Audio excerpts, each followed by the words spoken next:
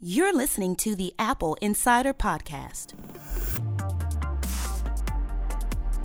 Welcome to episode 10 of our show where we discuss the latest news about Apple, iPhone, iPad, Mac, Apple Watch, and more. We're recording on Thursday, April 2nd, 2015. Today we'll be discussing the leaked iPhone 6C case and the proposed 4-inch new iPhone, the Becoming Steve Jobs book and Mikey Campbell's review, the new Tidal music streaming service, Amazon's new Dash buttons for quick ordering, the Surface 3, and more. Hi, I'm Neil Hughes. Hi, I'm Mikey Campbell. I'm Shane Cole. And I'm Stephen Robles, and we made it to double digits for this podcast. This is episode 10, so congrats, everyone. Yay. So I think someone in Cupertino is listening to our podcasts because this week, both the iPhone 6C shell supposedly leaked and the iCloud data center, we had a video about how they were expanding that. So maybe, just maybe they're leaked. But the iPhone 6C, there was a part leaked, and we have it on the website. You can look at it. And basically looks like they may just be repackaging the iPhone 5S parts into the plastic case, and that will be perhaps the new 4-inch 6C. Remains to be seen whether it'll be Touch ID, NFC, and that kind of stuff. But like we said on the last episode, I imagine they'll include some of that. But Neil, were you on the show last week? I forget. I was not, no. No, okay. Now, Shane said you would prefer a 2.7-inch phone, a la the Yes. Palm Pixie. Is that correct? Yes, I would like the smallest phone possible. I have been on an effort for a few years now to cut down space in my pockets, or cut up usage of space in my pockets, I should say. I carry as few keys as possible. Right. I live in New York now, so I don't have a car here, so I just carry the key to the front door of my building and the key to my apartment. I have a minimal wallet, and these phones keep getting bigger, and it keeps up taking more space in my pocket, and I hate it. So if it comes out and it's plastic on the back, but 4 inches, would you go for it?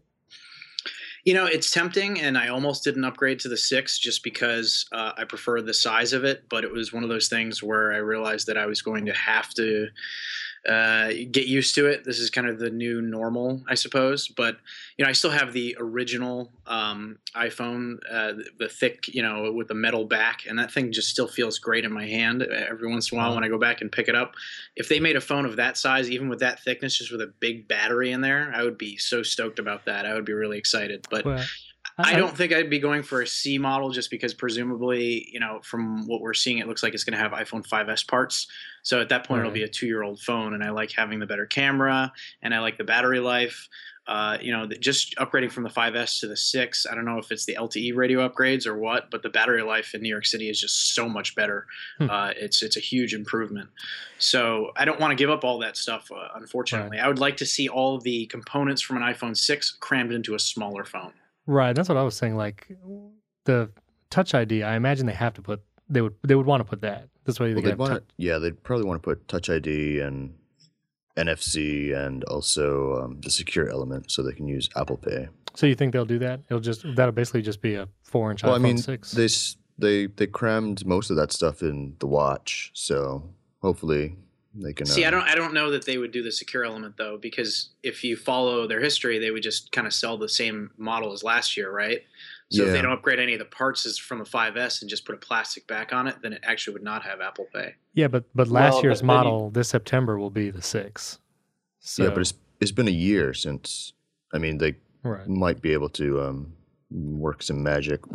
There was another wasn't the iPad? What was it? Was it the first mini that it was kind of like a hybrid device?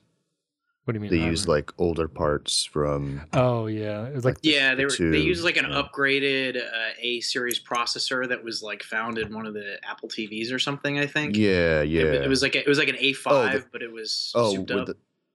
Right. And wasn't one? Yeah, they deactivated one of the cores for the Apple TV or something like that. Anyway. Yeah. In any case, they can maybe work some magic. I don't know. They like to recycle parts is the thing. And Right. You see that with legacy devices sticking around. So I would not be surprised if there's a so-called, iPhone 6C or whatever they want to call it, and it doesn't have Apple Pay. That would not shock me. Well, I think there are two things working in the favor of it having Apple Pay. The first is that you don't just take, even though we say it's the iPhone 5 components and the 5C, it's not the actual iPhone 5 components, right? They've been slightly re-architected for a new device. And if you're going to do that, why not throw in, I mean, this sounds really uninformed, but why not put an NFC? Because you want Apple Pay to get the idea is to make it as widely distributed as possible. So why would you not take that opportunity to put it in your free phone? Right. Because they want to upsell. Well, but at least even if there's not an NFC chip, do it like the current iPad Air 2 where you can do Apple Pay in the apps with Touch ID. And then they could say those are still Apple Pay users, quote unquote, just not NFC. Or they could upsell on the watch, right? Because I mean that's how they're going to implement it for the backwards compatibility. So you go in and you get your 6C and be like, well, you can't use Apple Pay, but we do have this small little dongle here. It's called the Apple Watch. Right. For $350, then. Yeah. Well, I mean, you're not paying for your phone. So, why don't you pick up one of these bad boys? It's contract free. Well, the question then becomes, if you're Apple, what's more important to you? Is it upselling somebody from an iPhone 6C to an iPhone 6S, which is a terrible name, by the way, or like is it getting Apple Pay as widely distributed as possible, as quickly as possible? I think the latter is far more important. I think they'd rather sell the hardware. Yeah, I mean, that's where their bread and butter is. So, I mean, I'm not really sold that they're pushing Apple Pay as hard as they have pushed iPhone in the past. I mean, they're going hard with it, but it's not like you see Apple Pay ads littering primetime TV. No, but it's an ecosystem builder, and you already see Samsung Pay and Google Pay are now coming out, and it's all going to operate the same way anyhow. I don't know how much of a differentiator it'll be anyhow. Though I do wonder, well, we can get into it later, but if Apple Pay plays into like their music type service as far as streaming, and well, we'll talk about that when we get to Tidal. But anyway, all we have is the back shell for the 6C, the red shell. Go on our website, you can check it out. And also, again, there's a video of some drone footage of the cloud data center in Reno, Nevada. And I'm really hoping, we said this on the last podcast, but I'm hoping at WWDC we hear something about iCloud storage. Something changing. Since Shane, brought up the iPhone 6C name being kind of terrible, can we take a moment to talk about the Ming-Chi Kuo rumor today? Sure. If you guys all got a chance to see that. I think so. Yeah, go ahead. So, yeah, he says that he thinks that this year's upgrade, which he says is going to have Force Touch, which our sources have told us as well, he seems to think that it's going to be such a significant upgrade that the name of the phone will actually be iPhone 7 and not iPhone 6S. Now, I don't know, the guy has a pretty good track record when it comes to hardware leaks and stuff like that. Product names, I would imagine, are probably one of the last things that Apple worries about because they can change that at the last minute, whereas the design they have to lock in years ahead of time. But I was thinking maybe we should just talk a little bit about not only the naming of it, but Force Touch and how big of a deal that would be for an iPhone, because I'm not convinced that it would actually be that big of a deal. Yeah, I don't know. And then there was also a rumor that maybe it would just appear on the Plus version, the largest. I'm not sure I buy that one. That's from Economic Daily News or whatever that publication is, and they just kind of throw stuff out there. I would imagine that if they were going to do it, it would be on all models, especially if they can fit it into the watch. You should be able to fit it in the smaller phone, and that's the best-selling phone. So yeah, that's true. Well, I mean, I haven't seen the hardware yet, but from what it sounds like when Tim Cook was describing it, that it was Force Touch, at least on the Apple Watches, predicated on or is based on a flexible display. Right. So, I mean, it's possible that you can put it in the phone and just put some sensors around the corners or something. What Ming-Chi said it was going to be is not using sensing of force, but actually how much surface area your finger is taking up based on pressing down. But even that doesn't make a lot of sense to me, because what if you have fat fingers, Yeah. Is it going to think that you're constantly slamming on your phone because you got big sausage fingers? Like, it doesn't really make much sense to me. So yeah, I mean, I'm not really sure how it would work. I mean, I guess they could do some trickeration where I guess it takes like a baseline reading, and then if that reading like gets bigger. So when you start up your phone, you have to show it how fat your fingers are now. There's going to be a new like test on it or something. Well, I mean, you do that for Touch ID. You touch it 10, 12 Well, times, I mean, whatever. they can do it dynamically, but I don't know how accurate it's going to be. I mean, I'm just not sure what the point would be. That's what I'm trying to figure out. I mean, I feel like I need to get an Apple Watch first to really understand what the point's going to be and see how it's implemented in the OS and see how it's implemented with the apps. Because I have the new MacBook Pro in front of me right now, and that has this new Force Touch feature, which is great because it simulates a trackpad and it feels like a trackpad. But since we've never actually had that kind of tactile feedback on a phone, I mean, what's it going to do? Are they going to try to make it feel like a trackpad? Have you used there's a couple apps, right, that use the so-called hard press iMovie, yeah. Right? Have you tried those? Is it useful or no? Well, I did a video on it that we ran yesterday that just kind of showed some of the the force click functions that are built into OS 10. And I mean, I don't know that they're super useful, but I have found myself using the expose feature where if I click something on the dock, then I can quickly access all of like my open Safari windows and stuff like that. Yeah. Basically, as it stands right now, it replaces the preview function where you used to click with 3 fingers. Now you just press down harder, and then it gives you a second click. So I could see that so-called taptic engine that is part of Force Touch being the more important feature of Force Touch on an iPhone than how hard are you pressing. Because, I mean, I can't imagine a lot of situations where you really want to slam your finger down on your phone. What would be the point? Yeah. I mean, I can see that. Oh, yeah, go ahead. I was going to say, if you want to see how this could be implemented, look at Android. Android has had long press since day one, and they do a lot of really neat things. I mean, that's the kind of thing you're looking at. It's not about. We should stop thinking of it as pressure sensing, right? And it's about a new method of telling the device that you want to do something else. It's I mean, I kind of think about it like the current multi-touch is like a 2D kind of thing, and then you introduce these longer presses. It kind of gives depth to the OS. So I mean, I could see that working on Apple Watch because it's such a limited amount of screen real estate to work with that they'd have to go deeper into the OS, and they can't like just tap around on the screen. But I don't know if with their huge screen 6S and 6S Plus 6 whatever. Yeah. I don't know how useful that's going to be. So if they, is this something that could be a game changer, like he says it could be? Because no, I don't think so. I don't see that. Well, what I'm wondering too is if it does become a large part of navigating, like the laptop OS, would they eventually bring it to desktop? And if they do, is that a new Magic Trackpad or Magic Mouse, or like how would they do that? You got to think that they're going to do that eventually. Yeah, it would make sense. I'm just kind of, I can see it now that there's going to be a new gate. It's going to be a Force Gate or something where people are Touchgate. Yeah, they're pressing their screen so hard that they're cracking them, or killing pixels everywhere. Yeah, I don't know. A trail of pixels. This seems like a good idea. I can see the haptic feedback having some value, but like Shane said, long press or something like that, I think that could be great. But in terms of like pressing really hard on your phone, like you said, what are we going to do with this? Bend our phones or something, or try to press? I just don't see what the point is. And that was always a knock on Android too, because the long press, like no one knew that was there. So a lot of times to access menus on things, people just didn't know what to do because they didn't understand. Well, I mean, yeah. Go ahead.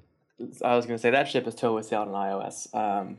The OS is so gesture dependent now that we've completely, for better or for worse, we've almost completely avoided affordances. But you don't like it's. There are a lot of gestures present, but I don't think there's any options or menus that are solely accessible by gestures. Like on Android, long press was sometimes the only way you get to a certain menu. Like on iOS, if you didn't use any gestures, you could still access everything you needed to. Yeah, I mean that's true. In the default apps, that's true, but not in very, very many third-party apps. Really? Okay. Yeah. I mean, in like games and stuff, that's pretty. Like, there's no instruction manuals with those games, and a lot of those, like, you I mean, look at the things you do now with weird interactions on iOS, right? Like the text copying. Imagine if instead of having to tap on a piece of text and then wait for a little thing, or actually, I guess it's long press on the piece of text. It is wait long for press, a little thing to come up. Imagine you just push really hard, bam, that text is selected, you're done. I gotta say, that's the kind of thing I think you'll see changing. It's not a massive shift. Which maybe that'd be good because honestly, selecting text is not a great experience on iOS. But like, how would it decide between if you were just using the tip of your finger versus kind of the front of your finger, right? Just the tip. If it was, I guess I'm just not really understanding how this would work in terms of the way it was described in the report today. That it wouldn't actually sense any force; it would just sense the size of your finger on there. It just seems like there are too many ways for it to break down. Doesn't it? But it's like with the drawing apps. Like if you have one of the stylus, like if you press lightly, it's really just a smaller portion of the round ball on the end is touching the screen. But as you press harder, more of it kind of squishes down and you get a larger brush stroke. So maybe that's what it is. Like you press lightly with your thumb, it's a smaller touch target. You push harder, then, it's like a wider area. But wait, which stylus are you talking about? Because the Wacom or the Wacom and stuff, that's not how those work. No, I know. I'm talking about like kind of the older ones, how they used to have to do it. The capacitive ones? Yeah, capacitive ones that are like squishy. So that's think about if you're holding your phone with one hand, right, and you're using it with your thumb, and you're using the bottom of your thumb. That's a huge area that is being used when you're interacting with the phone. Whereas, let's say you're holding it with one hand and using your index finger on the other, you're more likely using the tip of your finger, right? Yeah. So I mean, it's a huge difference in surface area. How is it going to interpret the difference between those? I don't know. I mean, most people I think just use one thumb though. I don't. Well, I mean, I guess it's kind of like inside baseball or whatever. But I mean, if the operating system, judges each tap and touch separately, I guess it could take a reading from the first time you tap, and then if that surface area grows larger while you're touching it, I guess it could translate that into a long press or something. That's exactly what I would. I mean, expanding touch regions are not a new concept, right? Yeah, I think it would just be an expansion of the word that escapes me, but the algorithm that actually detects when you're trying to press harder versus we do this now with palm rejection, and you mentioned Wacom tablets. We do this with palm rejection, knowing where your palm is and whether or not you actually want that to happen. Right. Yeah, so. But I mean, wouldn't it also require finer motor skills by the user? I mean, I'm not sure right now that I apply constant pressure when I tap my iPhone screen. I mean, it could result in a lot of unwanted, a lot of errors or unwanted long presses. You meant just analyzing the very first tap and then using that as the baseline, right? I thought you were saying, look at when I touch my screen. Look at when I touch my screen now, and because generally, once you tap once, if you're going to continue doing something, you stay in contact with the surface, right? Yeah. No, I mean like that. But I mean, I'm saying if I do that, I'm not sure that when I'm touching my screen right now, that I'm applying a constant level of pressure. I mean, I could be pressing it harder or softer. I don't know. It might require finer motor skills. Yeah.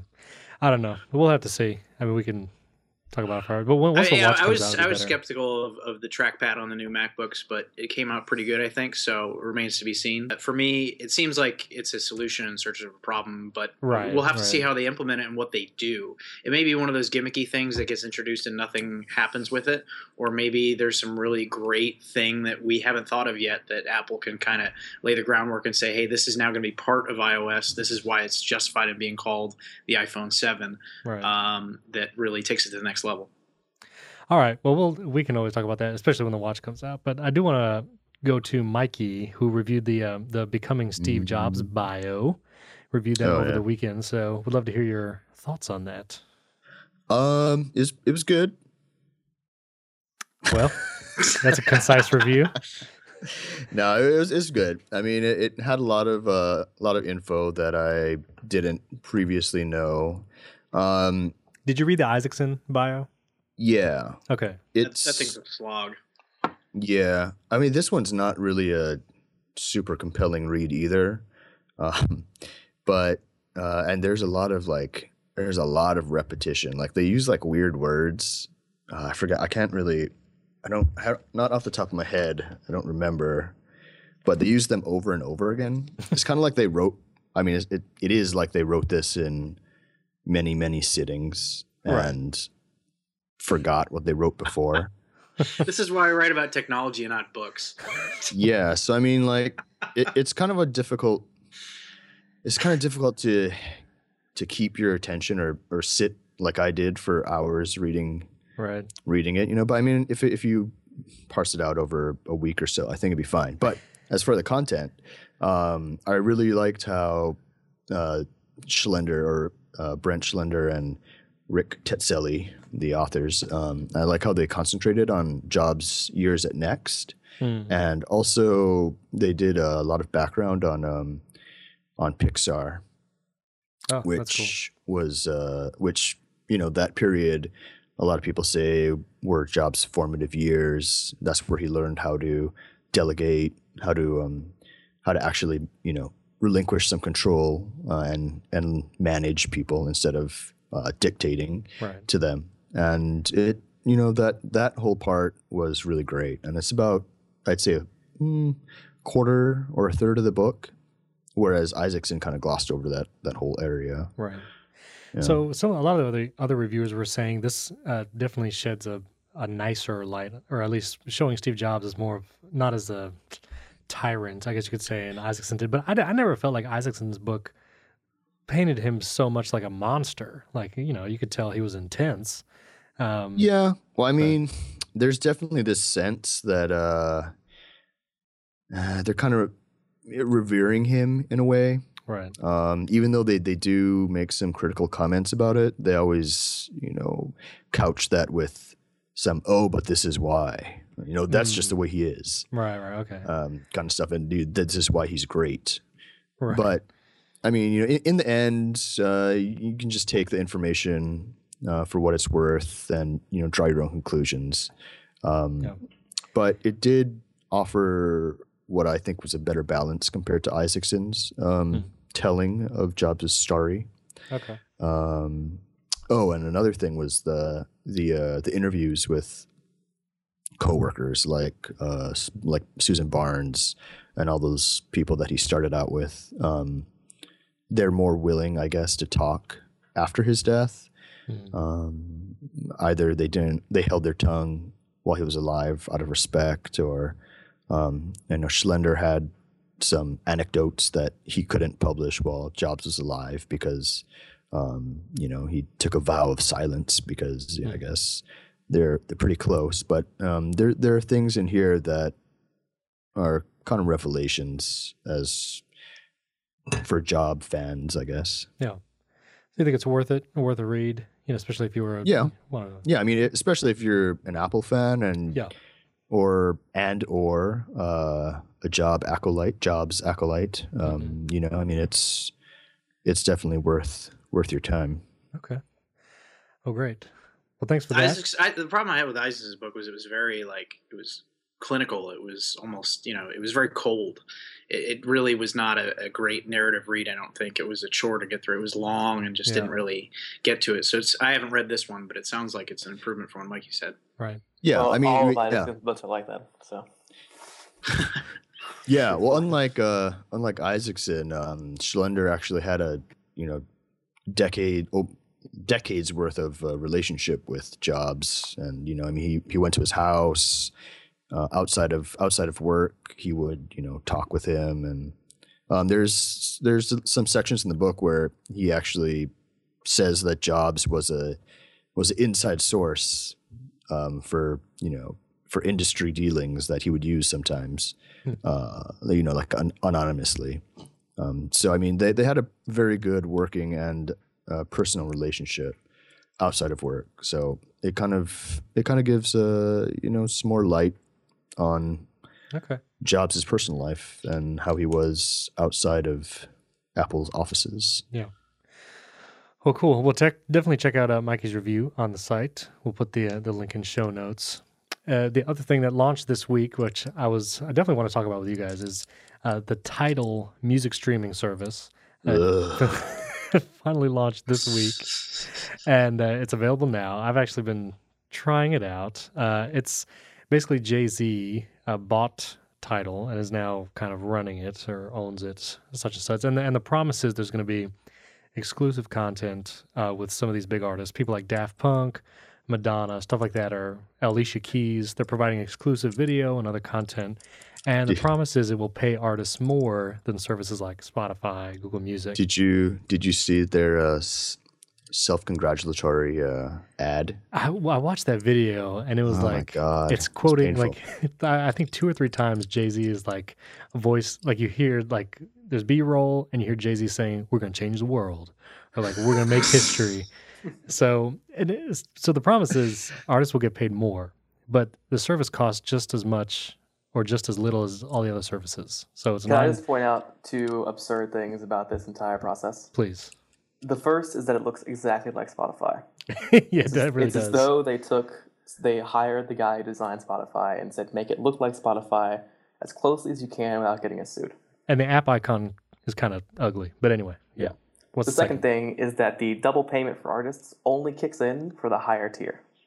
Okay, because that's what I was wondering. At the lower tier, it's exactly the same as Spotify and everybody else. Only if they can convince people to pony up $20 a month for exactly the same thing are they going to get that kind of cash. Right, because all the exclusive content you get with either tier, so you can watch all the videos and behind-the-scenes stuff, which either one, but they have a 30-day free trial right now, so I've been trying it, and it's fine. I mean, I'm not an audiophile or anything, but I wouldn't pay the $20 as opposed to the $10 because, I don't know, I just don't hear that much of a difference, but it's fine. Like, it's just another music streaming service as far as what I see. Neil Young would like to speak with you, Stephen. Something he wants to show. He'd like to sell you a triangular music player. Yeah. Yes. So, I mean, I don't know. It's okay. It's fine. It's interesting that they didn't really announce any of, I think it would be more effective if they announced it with some smaller indie bands or, fringe bands or acts rather than the multi-millionaires that signed up for equity stake. Like the ones who don't need. Yeah. They're touting, they're saying, oh, we're going to give artists what they deserve. Right. When, they don't need this extra royalty cash. It's the starving artist that you've never heard of that kind of needs it. So I would think that they would want that voice in there, but and who was noticeably absent from all the videos and the service is Miss Swift, Taylor Swift. She's not there. Still can't get her music on there. She's busy with Carly Kloss. Ooh. Oh, honk.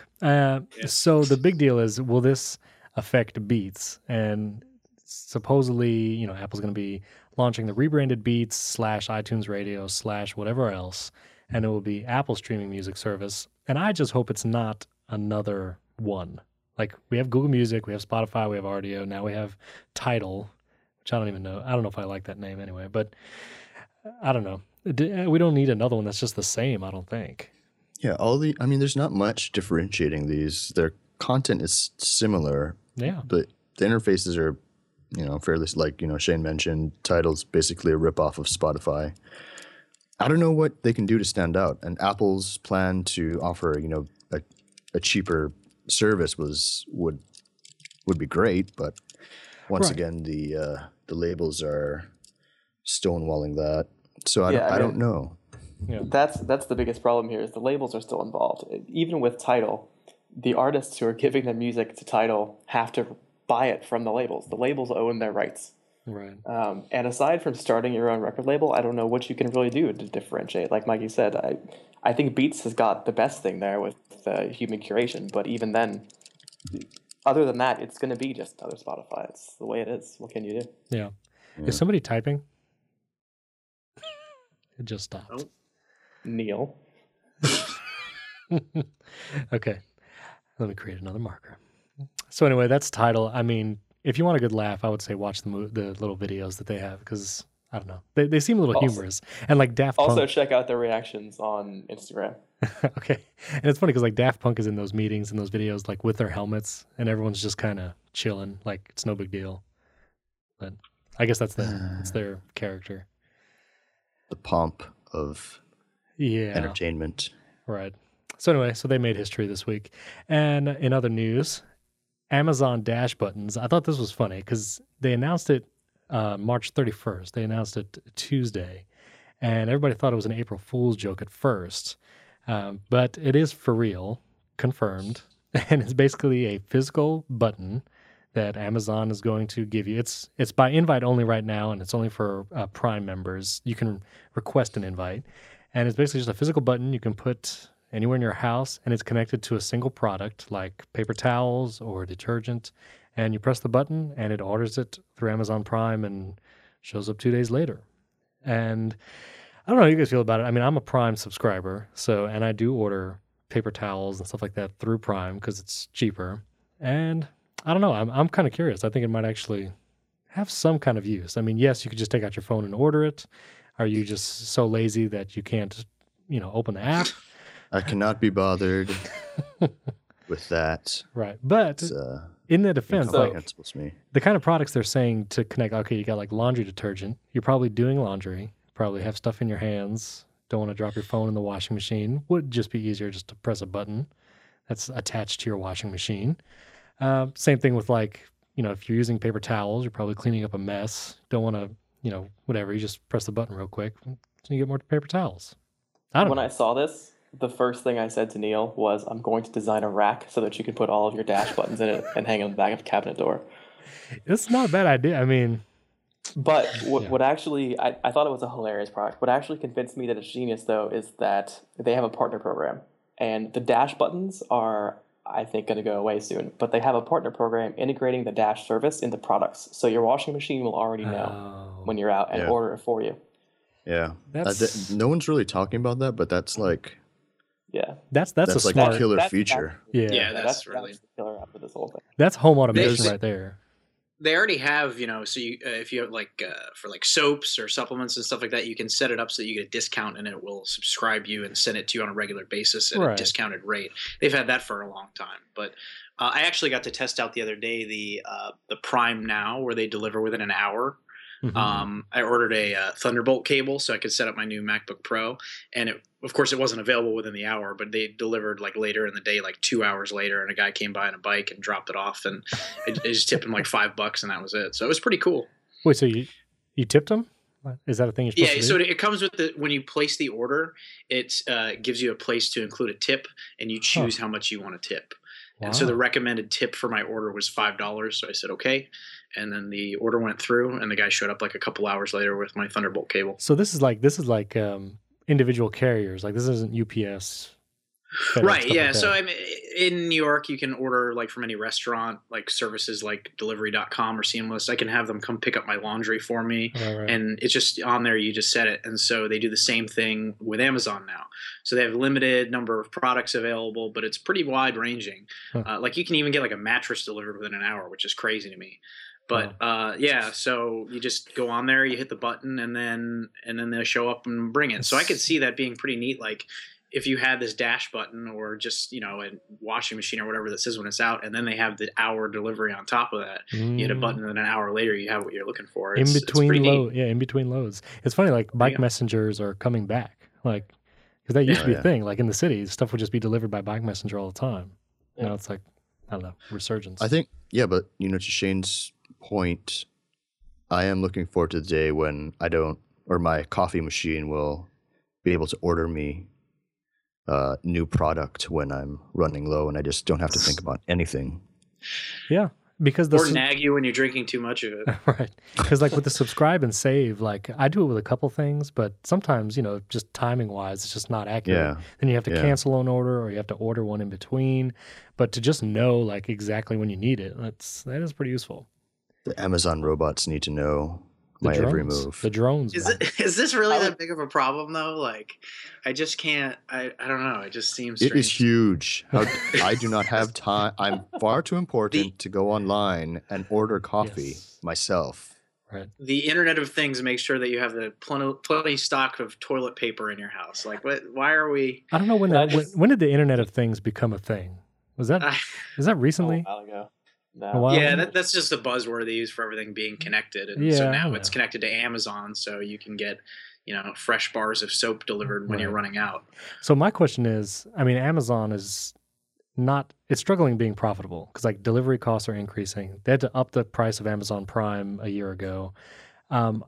I don't see how this is going to make them more profitable. I mean, people are going to maybe order more stuff or more often, but if shipping costs increase and they're already not making a profit on whatever they're delivering, I'm just curious. I don't know if this is going to be helpful or not. That's one reason Amazon is going more to the local model, putting more distribution centers in larger cities.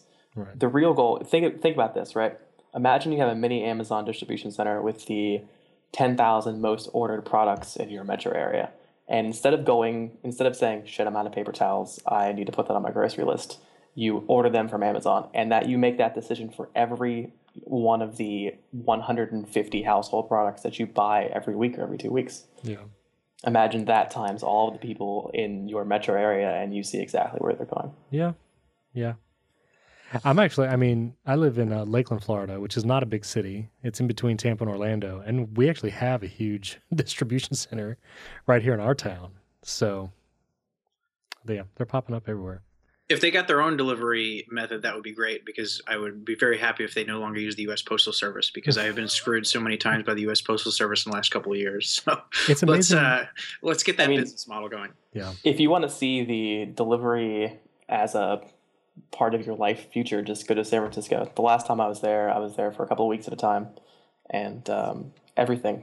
Literally, I could have anything delivered. Google Shopping Express is probably the coolest thing I've actually used. The coolest shopping service I've ever used. Did you use Postmates? I did not use Postmates. Oh. I used Eat24, Seamless, GSC, a couple of things. They have all those in New York as well. It's the same thing. Like, I'll have people come pick up my laundry. They'll deliver alcohol to me. It's really... Hey, that's safe. Then you're just at home. Yeah, it's weird. Like, they don't even ID me or anything. I mean, it's very strange. Like, how is this even legal? You would think that there would have to be some sort of checks in there or something, but there you go. Do they judge you for buying that bottle of bourbon at 9 in the morning? Right. There's no judgment. You know, it's funny. Okay. I was just going to say, it's interesting that over here, local courier services are the norm instead of the exception. Like it's totally expected that if I order something from a Hong Kong e-commerce site, I'm going to get it at the end of the day. Yeah, it's funny. I was sprawl in America for you. I was in Cairo a couple of years ago, and it's funny. Like every fast food place delivers. Like there are literally McDonald's bicycles. There are KFC bicycles. Like because traffic is so crazy and there's just so many people. Like they just deliver on bicycles just everywhere. I have a McDelivery app. Wow. Yeah, luckily we have none of that here in Hawaii. Sorry. But you have amazing scenery and great luau's. That's racist, bro. What is that? Oh, I'm sorry. What? No, I'm just joking. You can't. I didn't think so. So anyway, yeah, that's the dash button. I don't know. I requested an invite. I'm gonna see what it's about. I requested as well, but more so that I could laugh at it, I think. I requested it so I can see if they'll deliver across the Pacific Ocean. Right.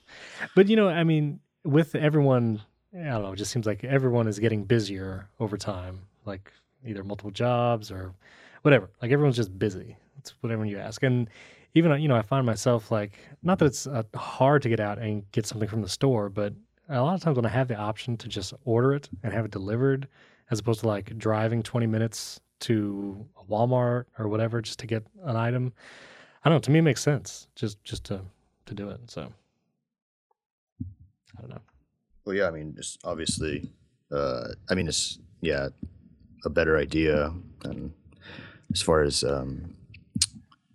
like rather than have thousands of concerned, right, yeah, rather than have thousands of cars driving around in the city all getting stuff from different places, just have one truck deliver it to a bunch of different people or whatever. This is Jeff Bezos' plan to save the environment. Huh? Well, he should. Well, Tim Cook with solar power, Jeff Bezos with drones and paper towel buttons. So there you go. So the last thing, I don't know how much we want to say about this, but there was the reviews for the Galaxy S6 came out this week from a variety of sites, and people were saying it's really great. It's probably one of the best Android phones. We had a post that went up, I'll put a link in show notes, as far as graphics performance, kind of lagged as opposed to the iPhone 6 Plus. But, it's funny, we talked about it in a previous episode too, but like the new S6 is it really is like a 6 plus. I mean, basically, sealed in battery, no more SD card slot, all the things that Android users really enjoyed. It's not there anymore. So I don't know. I don't know if you guys have any thoughts on that, but Shane, aren't you actually getting one to review? Yes, in an almost literally shocking development, Samsung needs to give us an S6 review. I wouldn't be that shocked. Okay, so then you can tell was. us. You can tell us what you think about that. And then the last art post that went up this week was about the Surface 3. Microsoft is going to release it and go back to Intel chips as opposed to ARM chips, and it ships with Windows 8.1, which I thought was interesting. I mean, I'm not sure what happened to Windows RT as far as like that was for tablets, and then the other Windows is for desktops. Is that just like gone? I guess they just found out that this would signal the end of Windows RT, presumably. Right. I had the somewhat unfortunate situation of testing out the original Surface RT when it came out a couple of years ago. Microsoft sent me one, and while it did have some things that were interesting, I guess I couldn't even in good consciousness review it because it really was not a good product in any way. It wouldn't run Windows apps, but for some reason it ran the Windows desktop. So you felt like it should be able to run Windows apps, but right. it ran Microsoft Word in the desktop mode, but not other x86 legacy apps. Yeah. It was heavily dependent on the Metro interface. You could multitask and do two things at once, but it just was frustrating to deal with. You couldn't use it on your lap because the kickstand would bounce around when you use this flimsy keyboard. I mean, it was just a nightmare of a product. And it's cool that it's running Intel now and it'll be able to run legacy apps, and it might be a okay product for some people. But if you want a laptop, then just get a laptop. So to clarify, Windows RT is gone, but Windows on ARM is not. I see. Right. Right, because that's Windows Phone platform or whatever, yeah. Well, no, it's not only Windows Phone, but they're making Windows 10 for the Raspberry Pi, for example. The Windows Everywhere strategy basically mandates that they have Windows for ARM, but I think that they realize that trying to market them as two separate things, no, I don't understand why they're putting Windows on the Raspberry Pi either. Yeah. But I think they realize that trying to market them separately was just stupid. It's confusing. So. I had not even seen a Surface like in real life until a couple weeks ago, and I used it with the keyboard case or keyboard flap or whatever. I mean, it was pretty bad. Which one? Experience. The one with the clicky keys or the one that's just flat? The one with the clicky keys. Okay. It was still kind of, I don't know. Like I would prefer typing on an iPad, either virtual keyboard or iPad keyboard case, way more than that. I don't think it was great. So I have the Bridge keyboard for the iPad. Yeah. And my wife actually uses it. It's pretty great because it's heavy enough. I mean, again, I feel like if you just want a laptop, get a laptop. But if you really want to use your iPad like a laptop, it's great. Because it has enough heft on it that you can actually set it on your lap, and it feels like you're using a laptop. The problem with that heft is it doubles the weight of the iPad and kind of kills the advantages of the iPad in my mind. But just in terms of the way that it looks and the way that it uses and the responsiveness of having physical keys and all that, and the ability that you can actually use it on your lap, I think it's a pretty good product. I would much rather use something like that than a Surface. Yeah, it looks good too. I mean, the Bridge Air keyboard, it looks real good. Yeah, it looks great. Neil, where can we find you on the internet? You can find me on Twitter at thisisneil. And Mikey? Also Twitter at MikeyCampbell81. And Shane? You can find me on appleinsider.com. All right, and you can find me at Stephen Robles on Twitter. Thanks for joining us this week, and those of you who've been with us for the past 10 episodes or whenever you came in and started subscribing, we appreciate it. If you enjoy the show, we'd love if you could leave a review and 5-star rating on the iTunes page for the Apple Insider Podcast. Of course, if you have any questions, you can tweet at any of us or at Apple Insider on Twitter or email news@appleinsider.com for questions and comments there. Thanks again for joining us, and we'll see you next week.